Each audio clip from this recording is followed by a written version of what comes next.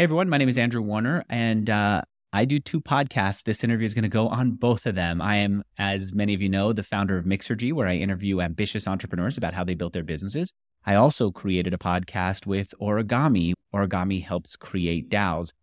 And this interview is going to touch on a topic that fits with both those worlds. Joining me is Jiho Zerlin. He is the co-creator of Axie Infinity and the company behind it, Sky Mavis.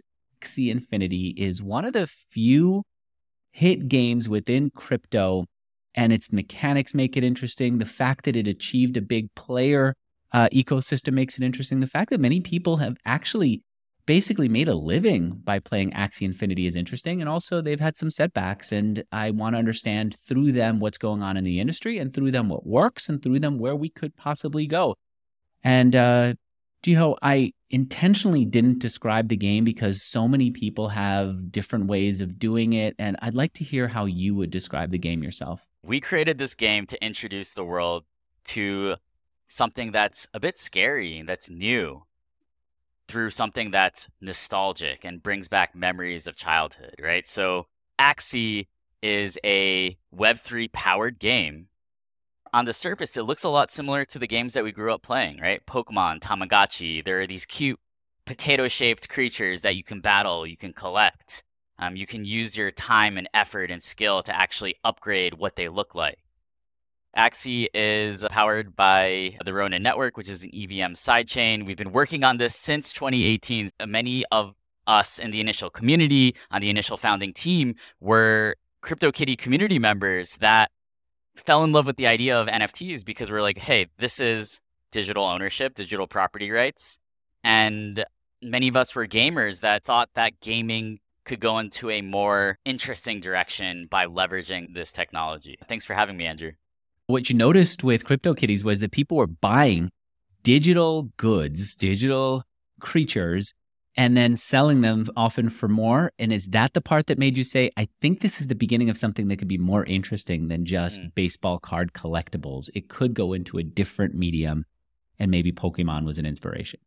I was someone who grew up playing Diablo, World of Warcraft, Neopets, and I was interested in these kind of gray markets that were forming around these digital economies. I was selling my Diablo items for real money, selling my Neopets items for real money, World of Warcraft, leveling up accounts and selling them. But I was always faced with a lot of friction around the payment, right? How do you do this type of a digital transaction over a game item with someone or through the internet in a trustless way? And it was always really difficult. Sometimes it involved actually even putting myself in danger and meeting the person in public, right? Because you created a World of Warcraft account and you sold it, and you didn't want the buyer to reverse charges. So you went and sold the username and password in person. Yeah. There are millions of gamers who do this kind of stuff and put themselves almost in danger or just experience a lot of friction around these types of markets. So, I was always like kind of an entrepreneurial kid. So I was selling shark's teeth, selling, whatever I could get my hands on as a kid. And game items were something that I could do. I was early to World of Warcraft. I started playing when I was 12, so in 2003. So I guess, I'm born in 91. And in the early days, right, there was a lot of demand for items within the WoW universe and for accounts. How did the idea coalesce into an actual product? I discovered Axie as a community member. I really loved the art, and I sensed that there was a strong community coalescing around this project. It was also like back in 2018, you also had similar flavors of what you have now, right? Where there are people looking for the next thing, right? Back then it was like looking for the next CryptoKitties, just like people, looked for the next Axie. So I found it as a community member and thought the art had a lot of potential, and that if the team's vision for an NFT that could be upgraded over time through play and effort, I thought that was compelling. And I thought that, hey, an NFT that you could actually use in a game, that sounds a lot more compelling than an NFT that you could just look at. It coalesced as a product, like step by step. The first thing was, we can finally see our Axies. And wow. So Axie was the first, I think, NFT reveal.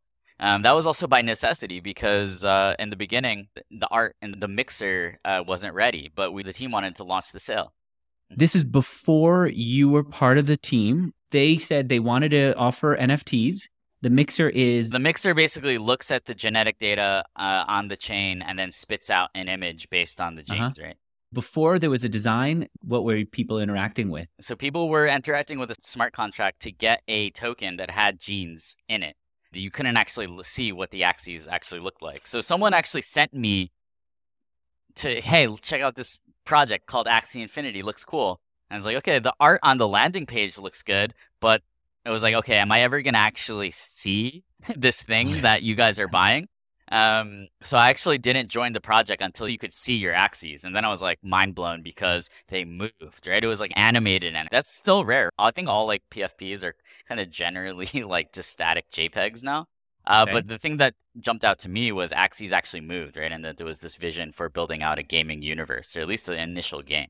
You're a guy who is selling shark teeth, as you said earlier. You've got business on your mind as much as you've got gaming and art.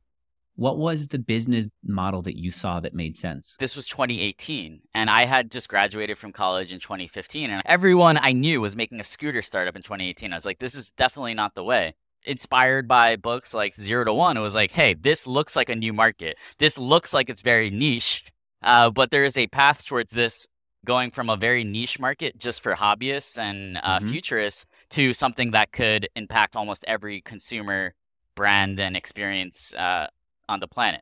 It was still very speculative, but it seemed like better than the alternative, which was like being an entrepreneur and starting a scooter startup. I literally was just like, I don't want to start a scooter startup, so I'm going to do something in NFTs, and I'm going to try to become a founder in this space somehow.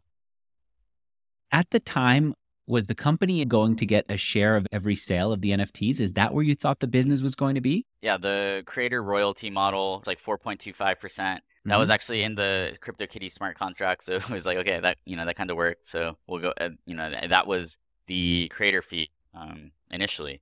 And then actually I was, as a CryptoKitty community member, I was like quite upset. I was like, where does that 4.25% go? Like, why can't that be used to help the community? We're like co-owners of the game. Why is that 4.25% only going to Dapper Labs, right? When, this seems like it's our project as well. So that's some of the inspiration for putting that in a treasury that could be in the future potentially used for different things related to the project. 2018, were you part of the organization at that point? Oh, yeah. So I joined around March of 2018. And the first battles launched in around September, October of 2018. So we were like really focused on getting something to market, right? Getting something playable to start getting feedback. We didn't want like to just be a NFT that you looked at and could breed and nothing else, right? Like we saw that, we thought that was one of the big issues with prior projects and what we saw with the space. We wanted to, just like now, almost every NFT project is in every profile picture project is looking at gaming as a way to go to the next level. We felt like that back in 2018. It was like, okay, we can't just be this thing that you look at. We need to create more of an interactive experience around these collectibles. And the basic experience was? We're now on the third iteration of the battle system, right? But the first iteration of the battle system was like an auto battle system. So you get 3 Axies, you put them on a team, you set their formation, choose the order in which they use their abilities, and then you send them off to battle. You then get matched with another team of Axies. They play it out, and then you can actually watch the result of the battle. That's how it worked back in 2018. And we initially tried to actually even run the battle system entirely on chain. And we did a test of that on Ropstein or whatever it was. Yeah, I think like Ropstein. The Ethereum testnet. The community didn't like it. They didn't want to submit a transaction for every battle, so then we changed it so that our server was actually doing the computation of the battle. Even when we ran it on testnet, they didn't like it because it just seemed like unnecessary. So then how do you make the leap from being somebody who's in the community to being somebody who's creating the community and creating the whole experience? It was just step by step, right? In the beginning, it was like, hey, like, we have this white paper. We need it to be kind of rewritten and reformatted and upgraded in terms of the English because it was like written kind of like Vietnamese English. Because the founders are Vietnamese. Yeah. So I did that, and I think that was a good experience for everybody involved, and I really enjoyed doing it. And yeah, and then it was like, helping out with the community, helping with the announcements, talking to the community, keeping them engaged. And things really, I guess, like, started to escalate from there. I remember going to San Francisco in 2018. I think it was like for GDC, but I didn't even know what GDC was back then. I got invited to a conference somehow on behalf of Axie, and I went. Participated in some pitch competition, which we won.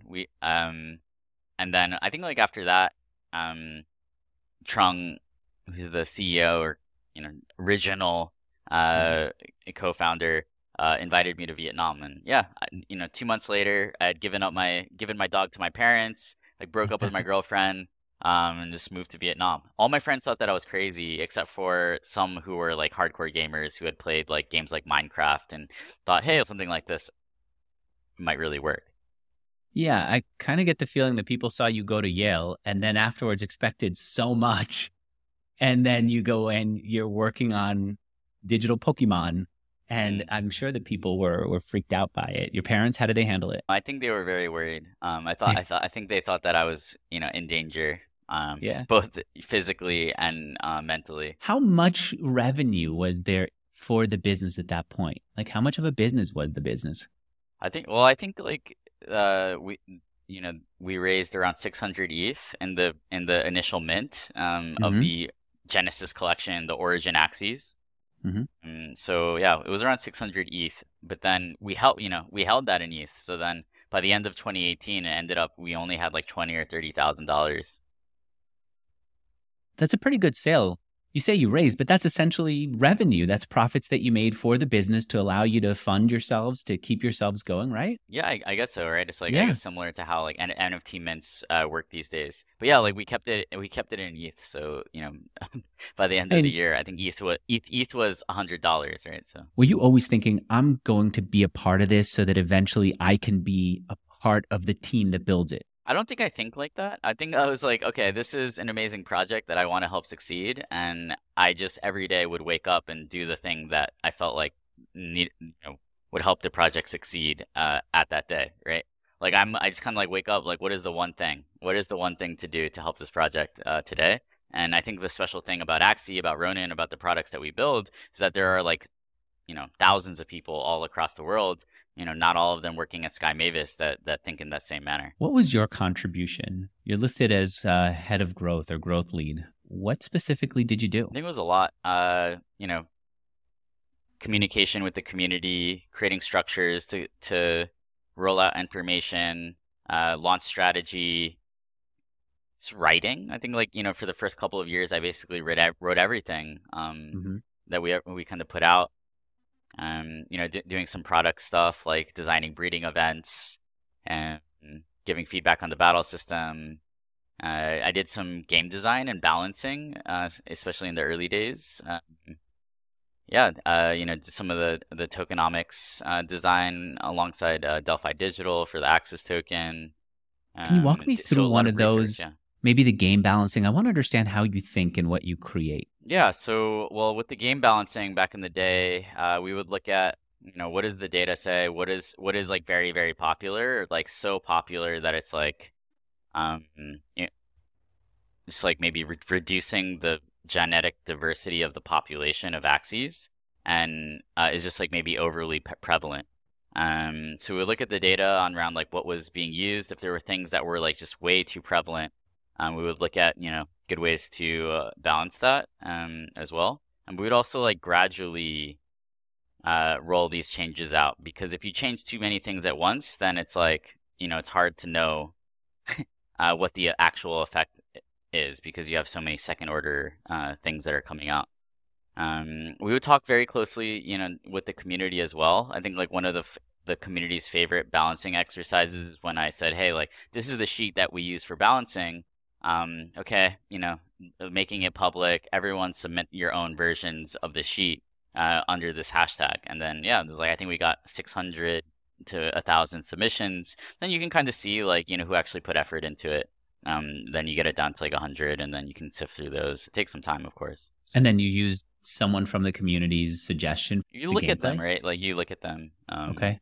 and you can see like what makes sense. Sometimes people would, they would think, hey, like they would slip in things that might benefit them along with a bunch of reasonable suggestions as well. So you can't just like look at it blindly. You have to take it with a Right. grain of salt because there are like actors that will try to like manipulate things for themselves. Because they're holding on to some of these Yeah, they might axes. have like a gene pool, right, of this Right. particular horn, and then they'll make a bunch of suggestions that seem really reasonable, but then it's like, oh, like buff this horn because and you could look at their account and you're like, wow, like this person has a lot of these. At what point did you see that people were starting to make a living by playing the game? I think around 2020, summer, around the summer of 2020, we started to see more people botting the game. So it was like, oh, like wow, there's like people would only bot because there's like some potential for profit. And we started like trying to find bots. And there was one time that we banned a group of quote unquote bots, and then we got a message saying like, sir, this is me and my family. We're all playing Axie in the same house in the Philippines. I was like, oh, like that's an interesting story. Like, can you send like video evidence? And then it was like, yeah, there's kind of like this very famous video of like, an entire family of Filipinos, right? Like aunts, grandpas, children, um, and parents all like, showing that they're Axie, that they were playing Axie. And I thought that was like really an important moment in the history of the space because it was like, to me, the first time that I saw everyday people interacting with this technology, right? And that goes back to the original why, which is like, why do we create this? It was like a nostalgic and interesting way to introduce digital property rights to everyday people. Would you explain to me in basic terms how a family could earn a living playing Axie? But it's best to think about this in first principles, right? It's like when I got into the space, I was very angry actually. It's like, how come I have to buy Ethereum, but like people who are nerds, who know how to like run mining rigs, why do they get Ethereum just for swapping electricity? So I was like, if we actually want everyday people to be turned off by the space, like why can't we create systems where it makes sense for them to be able to earn cryptocurrency as well, right? Okay, if the miners are contributing their technical expertise to secure the network, what are things that anyone could provide to help secure a network and that they could earn some sort of a token for, right? So it's like, okay, for a game, well, it's like if a game has no players, then the game will die.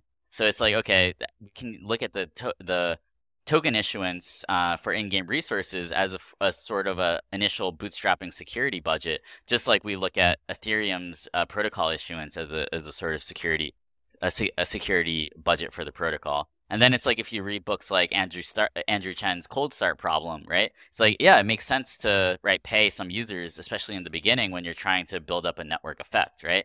Just like a lot of my friends, right, like that were starting scooter startups, I had worked at Uber, and I was like, oh, like right, like Uber in the early days, I was most fascinated by the fact that they paid drivers to drive even when there were no riders, right? So it's like a game needs players to be fun. Right. So how do you get it to that stage where there is enough people playing to make it fun?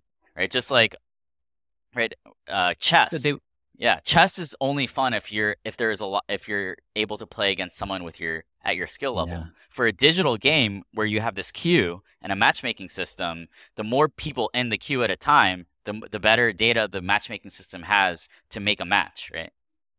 And then the better the game can be, right? So games actually, right? It's like fun is almost subjective, but the level of flow state that you can be in can be very variable, even with the same product, depending on how many people are in the system. So they're getting tokens for playing the game, and they could convert those tokens into local currency that they could take to their grocery store. Yeah, so it's dependent on there being people who want to buy the tokens, right? So it's like, why do people buy tokens in the Axie universe, right? One is, you can use them to breed Axies. You can, in the future, use them to upgrade the Axies, upgrade their aesthetic appearances. You can, obviously, there's a speculative element as well. And then, yeah, like we have the Axis governance token, which we also give out to skilled players on the leaderboard, right? And it's like Axis, we see that as, right, like a portion of the ecosystem, right? Like a sharded piece of the universe that anyone can own, right? So it's like that's kind of one of the things that makes Axie different is this is a game like built alongside the community, and the community can also own alongside the creators. You then ended up with, I think last year, 2022, 3 million users at your peak, right? What was the stat for how big it got in 2022?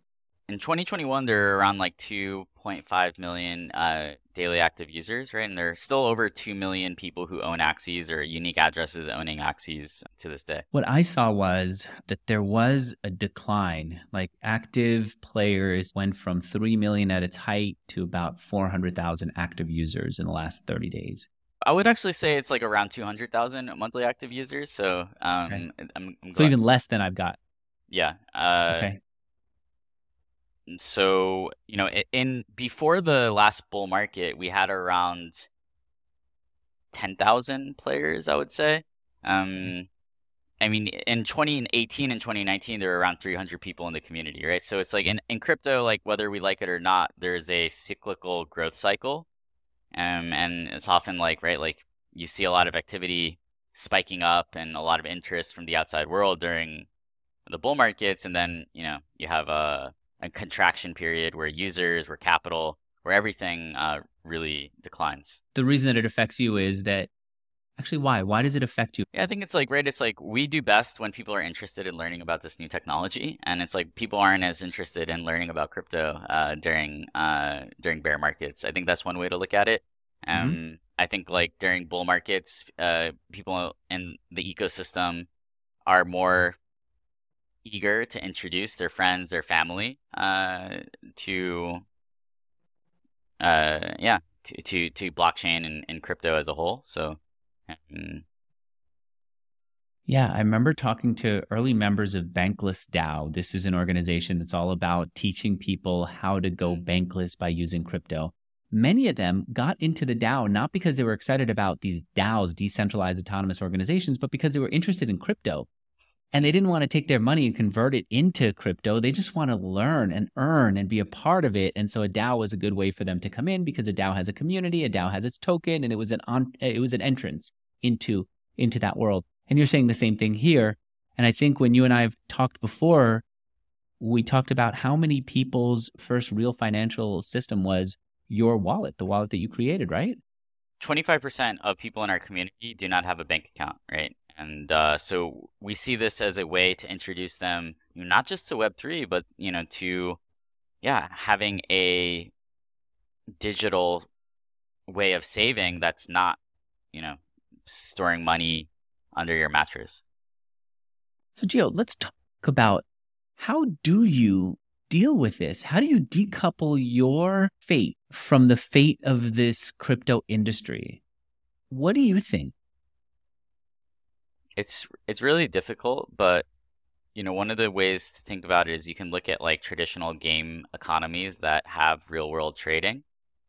And one of the things that they have is a lot of emotion and a lot of emotional spending. So for example, EVE Online has a real money economy that's been running for 20 years. And so basically, so there are people, right? The economy is really the economy is driven forward by the fact that people are spending resources and buying resources to build up ships. And then they actually use those ships in battles, real battles, where the ships can actually get destroyed. Why do people fight in these wars if, they may lose their ships and lose money? Well, it's because, right, like, there's a lot of emotion, right? They're angry. They have there's tension, right? So I think like there has to be a lot of emotional spending and actual consumer demand within these digital economies. And that will, I think like that will level off a lot of the, the cyclical ups and downs. But even then there will still, it's still like a emerging market economy, right? So it's, I still see it as like, crypto is an emerging economy where capital flows in and then it flows out on these almost like regular intervals.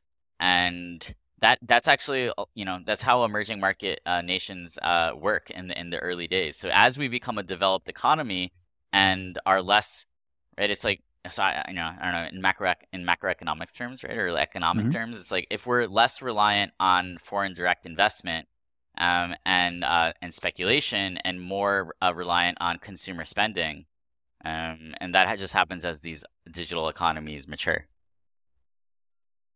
But there has to be consumers, right? And it's like very few people in crypto see themselves as a consumer. Everyone, right, is like a speculator, or right.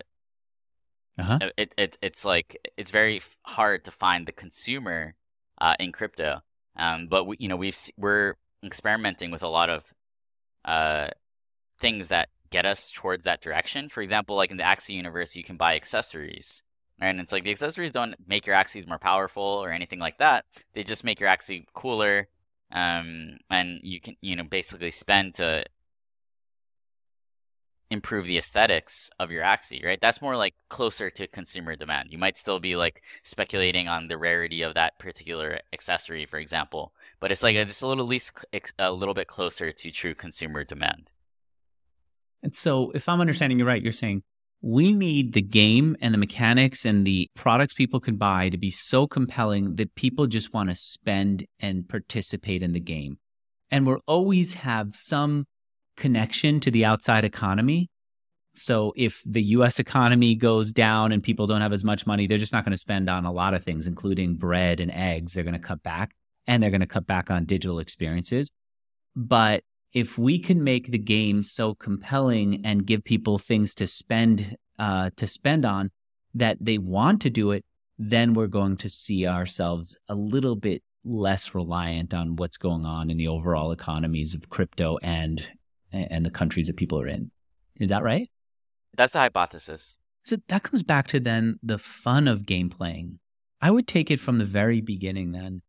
I heard a podcast with Balaji where right after he made his $1 million bet that Bitcoin was going to hit $1 million, he went on the Moment of Zen podcast and he made his case for it. And he said, look, people are not going to want to keep money in banks. They're going to want to keep money in Bitcoin.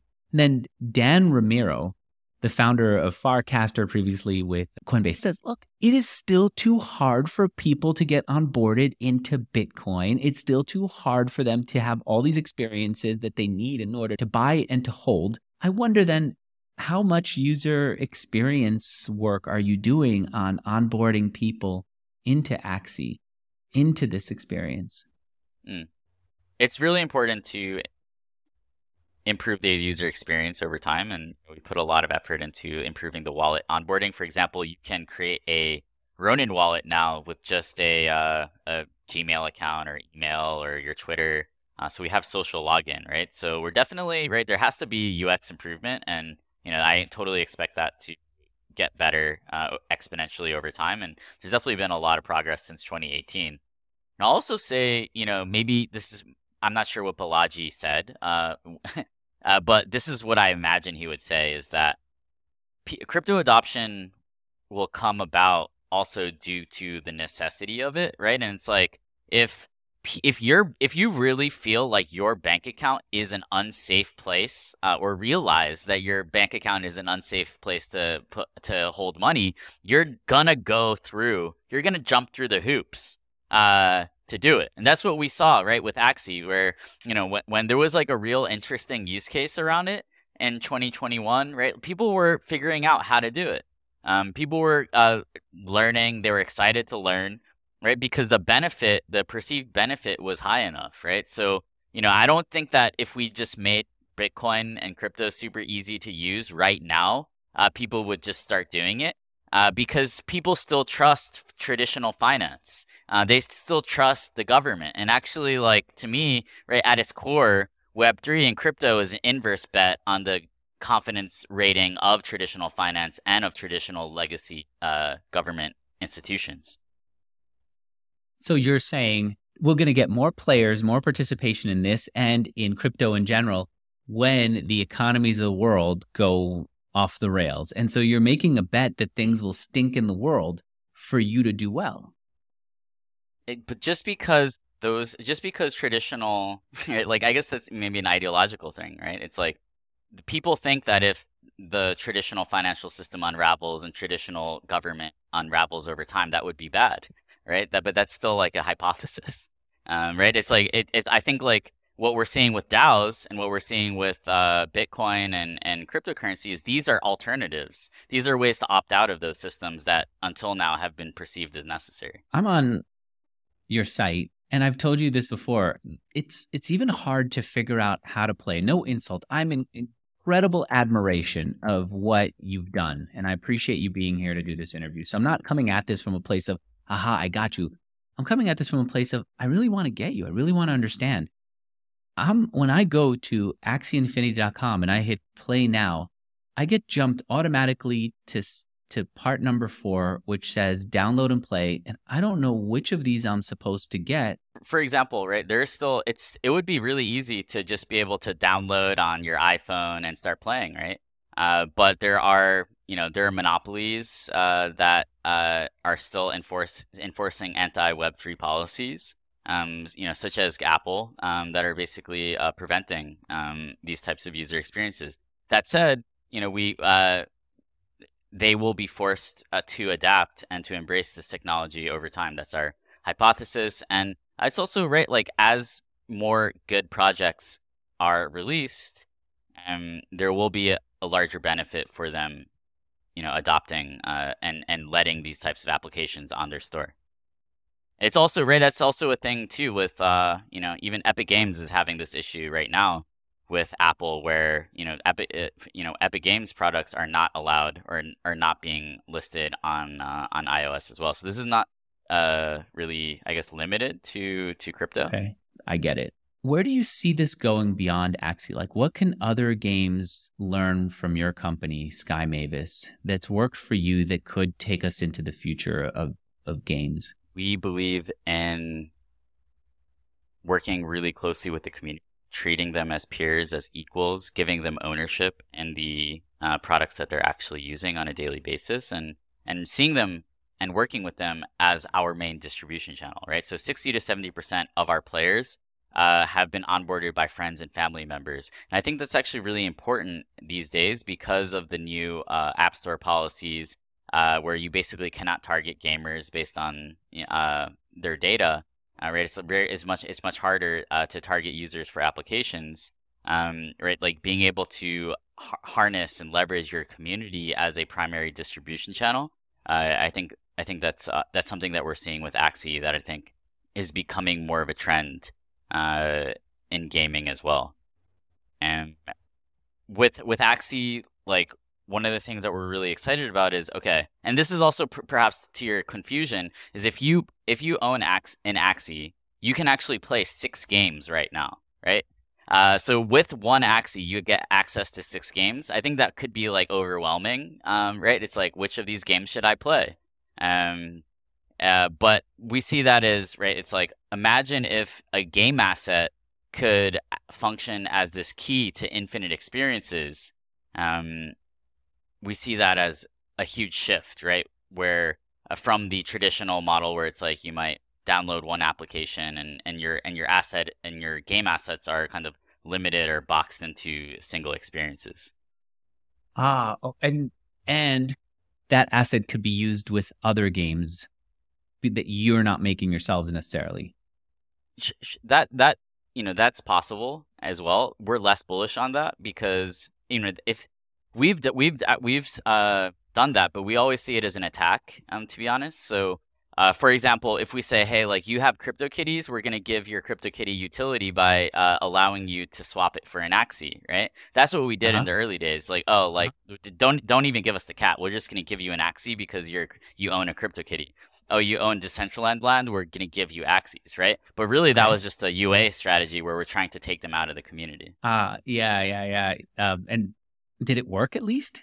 Yeah, so I think that was the first ever UA model in blockchain gaming. We were able to do that because we had a bunch of Axies that were $1 or $2 at the time, even 20 cents maybe. If we can give out 100 Axies and get 30 players, right? It's like you can almost do like LTV and CPIs. So do you imagine that in the future, other games will be the same way, that they're going to give people their characters and allow them to play those same characters in multiple games, and as a result, allow them to level up and so on? That's what we intend on doing with Axie. We were the first to facilitate earning an ERC20 token with an ERC 721. I see a couple of like next innovations that we're bringing to the table. One is like, one NFT asset, Infinite Experiences, which you can see at app.axieinfinity.com/games, right, with all of the new experiences in the Axie universe that are starting to develop. And then two is like, upgradable dynamic NFTs, where you put your time, your effort, your skill into playing these different games, getting different resources that you then use to upgrade your NFT, right? So in essence, like when you can look at someone's NFT and learn what they've done rather than just like learning how rich they are. So. I want to close it out by asking a little bit about the DAO. What's your vision? Well, we see Axie as a game that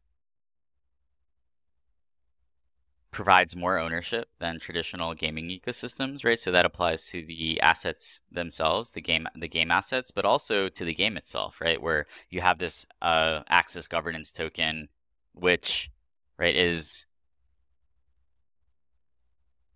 basically a governance token that in the future, as we decentralize the network, will be able to have control over the community treasury, right, which is a pool of tokens which is accumulated over the last few years based on, right, like the marketplace fee, the breeding fee, right? These are all funds that have been untouched and just kept in a treasury that, you know, it's kind of up to the community and up to Sky Mavis to shepherd the entire ecosystem towards a place where that treasury can be unlocked and used for different initiatives, whether that be, you know, used for growth or used to fund different games, or, you know, used to supplement Axis staking rewards. It's really, you know, it's I can't really say 100% because, you know, it is something that we're pushing forward alongside the community.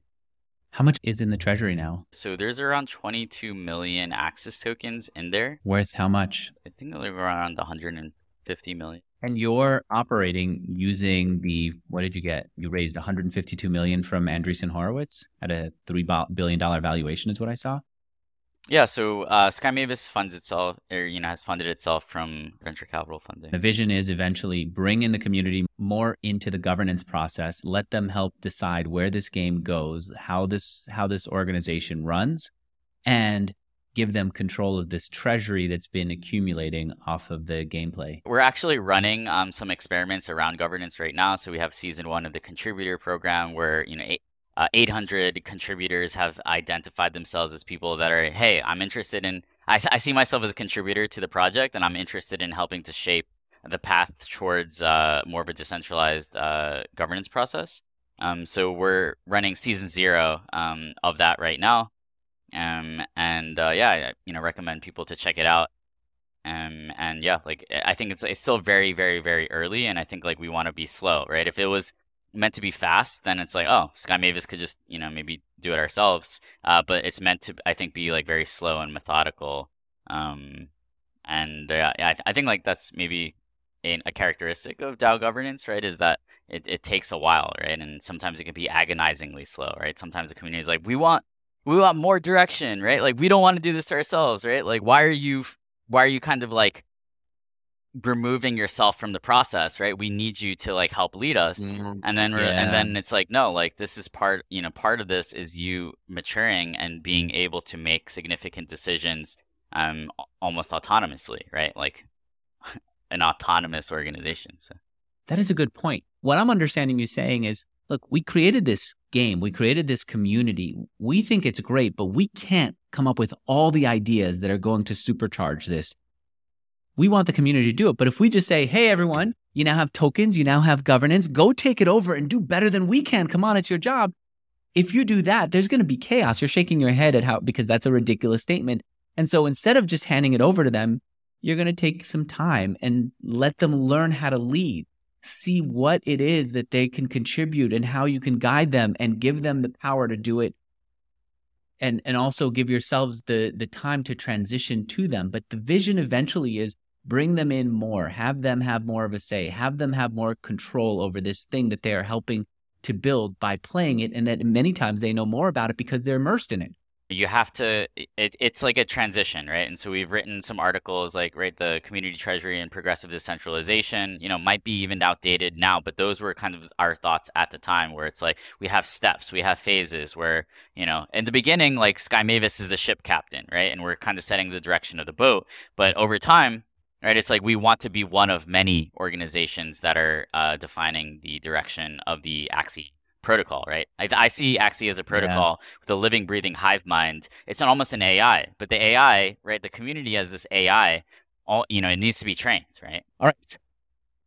Thanks so much for being on here. We're doing this right before the weekend. How are you going to spend your weekend? What do you do for fun? I'd like to hang out with my wife, which I don't really get to do during the week too often. I like to go to cafes and read, get some sun, go to the gym. I call my parents. See friends. Like, I don't know. I'm pretty boring. Like, I like to read. I'm reading the biography of Ulysses S. Grant right now, so I want to finish that this weekend. Thanks for being on here. I really appreciate it. I'm looking forward to seeing how you build this business. I feel like you're leading the way for other people, and I want to watch and see what's working for you, what you're learning, and learn from you. Thank you all for listening. Bye, everyone.